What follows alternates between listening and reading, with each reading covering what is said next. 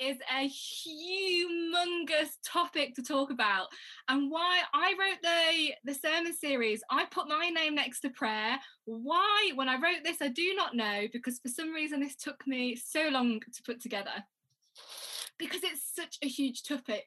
Like every good vicar, I have a section on our bookcase devoted to prayer. I don't think you're a good vicar if you haven't got something devoted to prayer on your bookshelf. I don't know what you did at theological college, but it's so massive. So therefore, there's so much to talk about.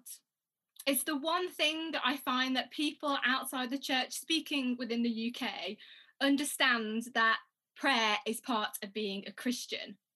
People I've known for years who are not Christians will Facebook message me asking me to pray for them in certain situations. They realise that from my Facebook feed, I'm a vicar, I can pray for them in times of adversity. It's what people turn to when times are hard. In fact, since the pandemic began, Google searches for prayer across 95 countries have nearly doubled. They've kind of taken over, apparently, how people Google search for flights. Prayer has overtaken that. In the UK alone, 1 in 4 people have Googled about how to pray since the pandemic. I think prayer has become pretty important to people's lives, or it is for so many, isn't it? Friends, people are looking for a God, and where do they start? Well, that is with prayer. I couldn't think of a better place to start either. But with prayer, there are so many questions that come with that, hence all the books that have been written down the generations. There are questions on how to pray, why aren't my prayers being answered, when to pray, is it okay to pray if I'm not a Christian, does it matter if my prayer is badly articulated, and so many more. But today, what I really wanted to focus on is unanswered prayer and our need to pray. I think maybe it's a bit brave. I could have taken the easy route out and just talked you through the scripture, but I felt that lots of people say to me when I talk about prayer or books that I've been reading about prayer, they go, oh, are they just all nice ones and talk about how God answers all prayer? And then I'd have to reply with, no, actually, they are about unanswered prayer. And I think people have that response because it's not something that is widely talked about. Or it is, but people then ditch God and they think, oh, well, he's not answering my prayer. And that's why it's so hard, probably, to be a Christian. Now, I doubt that today I will go deep. I will probably merely skim the surface of this massive, massive topic. But I hope that by the end of this today, you will be encouraged. You will be encouraged to pray. You will be encouraged from those unanswered prayer. And your faith in God will have grown that little bit more. So if you have your Bibles, we're going to turn to Matthew 6, 5 to 15. This is a very familiar passage. And when you pray, do not pray like hypocrites, for they love to pray, standing in the synagogues and on the street corners to be seen by others. Truly, I tell you, they have received their reward in full. But when you pray, go into your room, close the door, and pray to your Father who is unseen. Then your Father who sees what is done in secret will reward you. And when you pray, do not keep on babbling like pagans, for they think they will be heard because of their many words. Do not be like them, for your Father knows what you need before you ask him. This then is how you should pray. Our Father in heaven, hallowed be your name. Your kingdom come, your will be done on earth as it is in heaven. And forgive us our debts, as we also have forgiven our debtors. And lead us not into temptation, but deliver us from evil. For if you forgive other people when they sin against you, your heavenly Father will also forgive you.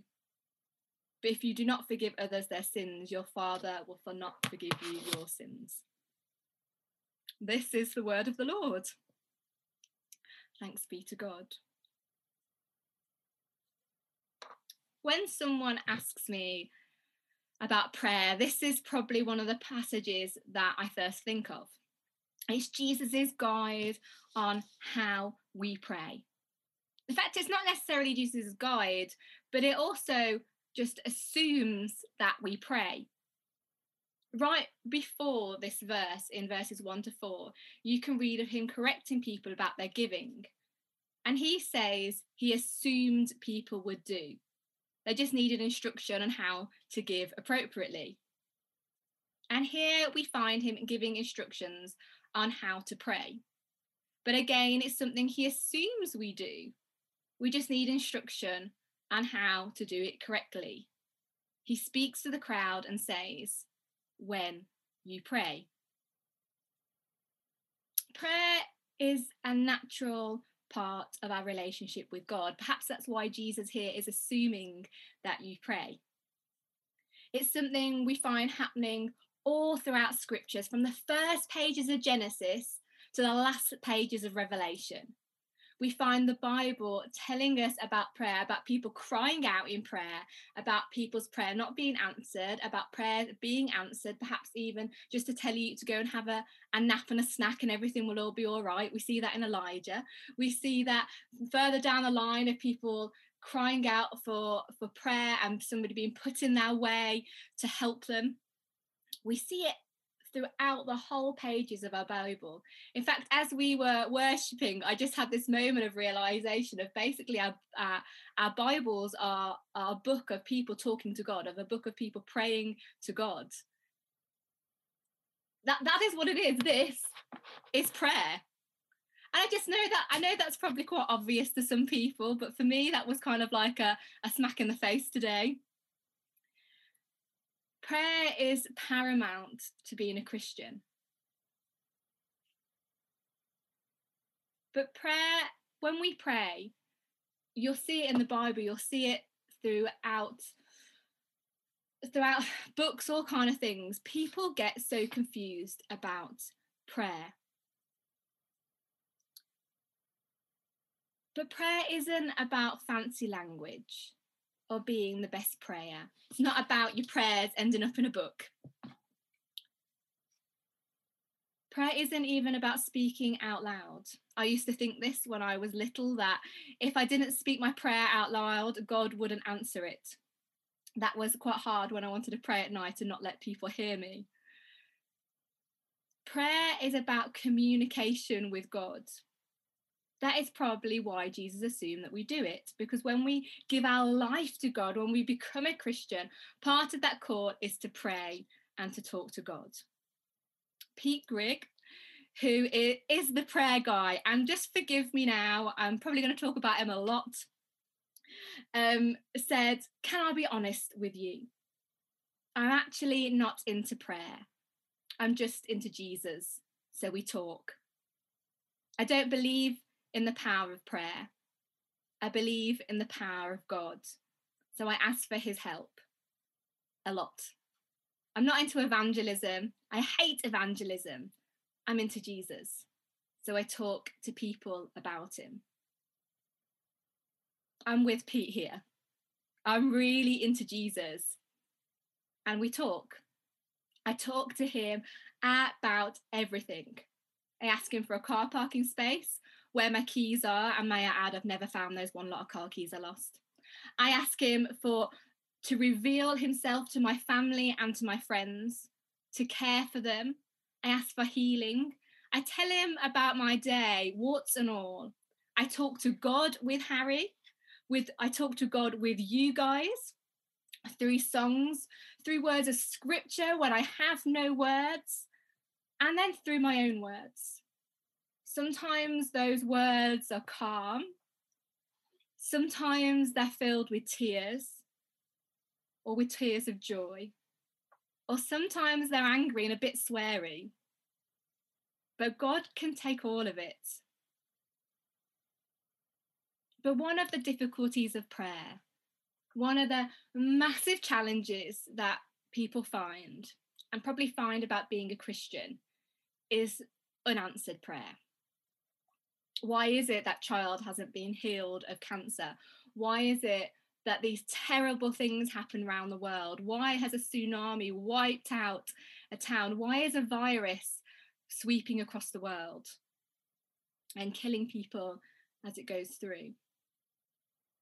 It stops people from believing, it provides doubt in people's hearts, and it breaks people. It makes non-Christians question how to be a Christian with so much suffering in our world. Within 5 months of coronavirus, books were published trying to explain it to the world, to try and explain it in the face of prayer and why God hadn't got rid of it. So much stuff has been written about prayer. I think it's something as a church that we have to talk about. And unanswered prayer especially, we cannot ignore it. We need to speak about it head on and be honest and practical.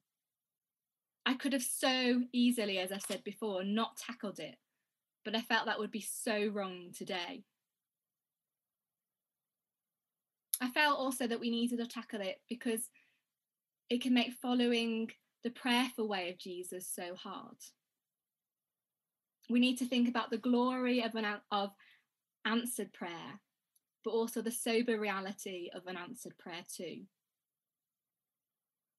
What I'm about to carry on sharing with you, I found in a book, it's Pete Greig's way of explaining unanswered prayer. And at the end of this, I'll just talk about a few little books, well, they're not little books, some of them are like this, that may help you in your journey of prayer with God. Most of them are by him. He is the prayer guy. He's the guy who started the 24/7 prayer movement, but there's other things out there too. So just a caveat, I do know there's other people out there, but I think it's so helpful the way he talks about unanswered prayer. So the first thing I want to acknowledge is that if you believe God is real, then you're going to wrestle with the fact that sometimes he doesn't seem to answer your prayers. If you don't believe that God is real or that he answers prayer, you don't struggle with unanswered prayer. Instead, you probably just think, well, I didn't expect it to work in the first place. If you do believe in the power of prayer, the good news is that we are part of a faith that is all about wrestling. And in fact, the Bible is more honest about unanswered prayer than most churches are. Jesus himself lives with unanswered prayer. He prayed that his church would be united. And last time I checked, this hasn't happened yet. So if Jesus lived with unanswered prayer, if the Bible can be honest about the struggle of faith, we need to start to create some space and honesty to wrestle with these things. It's a form of faith, it's not unbelief. Honestly, most of the time, there aren't ever going to be easy answers to the questions that we wrestle with. But when we're asking ourselves why God hasn't answered our prayers, it's helpful to think in terms of these 3 things: God's world, God's will, and God's war. So these are things that Pete Greig suggests as ways to help with the problem of unanswered prayer. So God's world. First of all, some prayers aren't answered because it's just the way that God's made and the world to work. If you're in a football stadium or a rugby stadium and you're praying for your team to win, the likelihood is there's somebody on the other side of that team praying for their team to win too. It's just a matter of fact, isn't it? C.S. Lewis said, nothing can seem extraordinary until you discovered what is ordinary.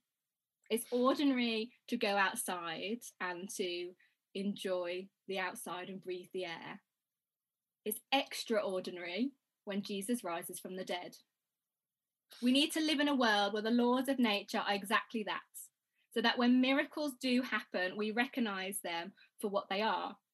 This can be painful and really challenging. If a political system is voted in that to make corrupt decisions, that's because of the way that the world works. It wouldn't be extraordinary if we saw it every day. And next, God's will. Some prayers aren't answered. Why some prayers aren't answered is a little more complicated. It's to do with God's will. Sometimes we just need to accept that God knows best.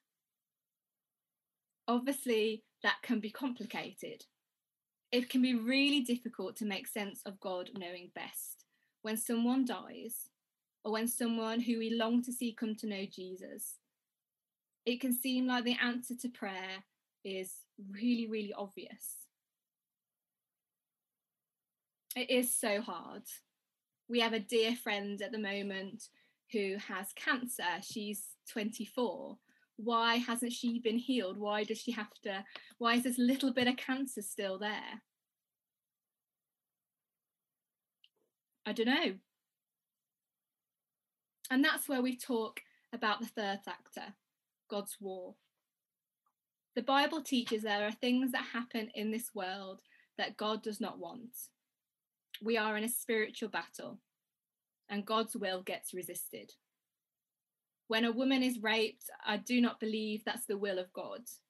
When a child is struck down in the street by a car, I do not believe that that's God's will either. This is why our prayers are vital. We can wage warfare and ask for God's kingdom to come. In one of Pete Greig's book, How to Pray, he shares a story of a friend who got up every morning to pray. And one morning he felt God say, stay in bed a little bit longer, then get up to pray. I know you'll be a bit late into London than normal, but just be late, basically. That was the day there was an attack on London Bridge. If he had been there at the time he normally would have, he'd have been caught up in it. Because of his prayers, because of God, he was safe. Even when God's will is resisted, I do not believe that he can take situations and turn them to something good. I do believe that he can take situations and turn them to something good. That was dangerous mispronunciation there. Romans 8:28 says, all things work together for the good of those who love God. And also God works in moments when we don't even realise it, doesn't he? Now, this is a bit of theology according to the West Wing. And this is a situation with the president, with Martin Sheen and his priest. He says, you remind me of a man that lived by the river. He heard a radio report that the river was going to rush and flood the town, and all the residents should evacuate their homes. But the man said, I'm religious. I pray. God loves me. God will save me. And the waters rose up. A guy in a rowboat came along and he shouted, hey, you in there. The town is flooding. Let me take you to safety. But the man shouted back, I'm religious. I pray. God loves me. God will save me. A helicopter was hovering overhead and a guy with a megaphone shouted, hey, you down there. The town is flooding. Let me drop this ladder and I'll take you to safety. But the man shouted back that he was religious, that he prayed and that God loved him and that God would take him to safety. Well, the man drowned. And standing at the gates of St. Peter, he demanded an audience with God and said, Lord, I'm a religious man. I pray. I thought you loved me. Why did this happen? And God said, I sent you a radio report, a helicopter and a guy in a rowboat. What on earth are you on about here? God sends people when we're in times of struggle. I know that sometimes our prayers aren't always answered in the way that we like them or would want them to be, but God is on the move. We have to remember, just because God isn't working the way we want, or God seems a million miles away, that doesn't mean that he's absent. He promises in the Bible, I'll never leave you. I'll never, ever forsake you. God's silence is not the same as his absence. And so this is the good news that we have in Jesus, that he is with us always. And even when you don't understand, we can still trust. Even if we have unanswered prayer, we still have faith. In your life, you probably know somebody who's been a Christian their whole life, yet they are still rejoicing and trusting God. You see something even better than faith in these people. You see faithfulness. You see it in the people of the persecuted church, to the people who have to hide scriptures in their socks because they can't tell people that they believe in God. That is faithfulness. We will never learn what it means to be truly faithful until we live through unanswered prayer. And when we still trust in God, even though it doesn't make sense. And here is the real amazing fact of faith. We believe in eternity. And sometimes we will lose people. We'll lose battles. And we do grieve, but not necessarily in the same way that others do, who have no hope. Because we believe that ultimately God wins. Ultimately, God wins. When I've gone through awful times or seen friends go through absolute crap, what has always been present is God. God has put people in the way to make the situation easier. So now let's look on the flip side. God does answer prayer too. You may have seen it. You may know of a situation where you've really seen God at work. For me, one of the most recent answers of prayer, probably for Harry and I, is the fact that we're here in Telford Minster. It's probably been our longest desire to have a job that we both can work together. Harry can be a worship leader and I can be the associate vicar. But I've actually come a little bit earlier than I should have from a curacy. And we were struggling. It wasn't the easiest place to be in the entire world. But what was incredible was that I had coronavirus. I had absolutely no sway in what Bishop said, and I just had to trust God that he would bring us to this place. And in the time when I was just in bed with Harry bringing me dippy eggs so I could actually eat something, bishops were having conversations about bringing us to Telford. That God just made way. He literally took this situation out of our hands that we thought no way would be possible that we would be able to be here, because realistically I needed to be there for another year. But God took it and we're here. I'm pretty pleased about that. You probably have prayers that have been answered too, but like us all, we carry the questions as well.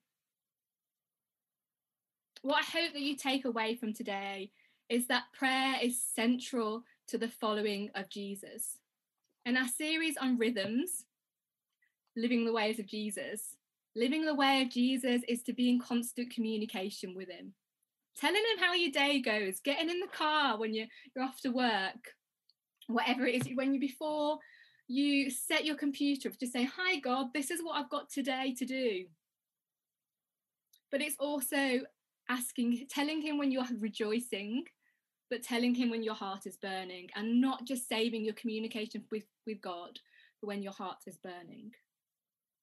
Because we should pray. I really, really fundamentally believe that we should talk to God about everything, even to asking for a car parking space. I used to do this regularly when I worked in retail at busy Christmases, and I always found one. I always got to my shift on time. Can I be sure that God created that space? No. But when I got that space, I could rejoice and thank him for it. In fact, Pete Gregg, him again, encourages us to pray for everything.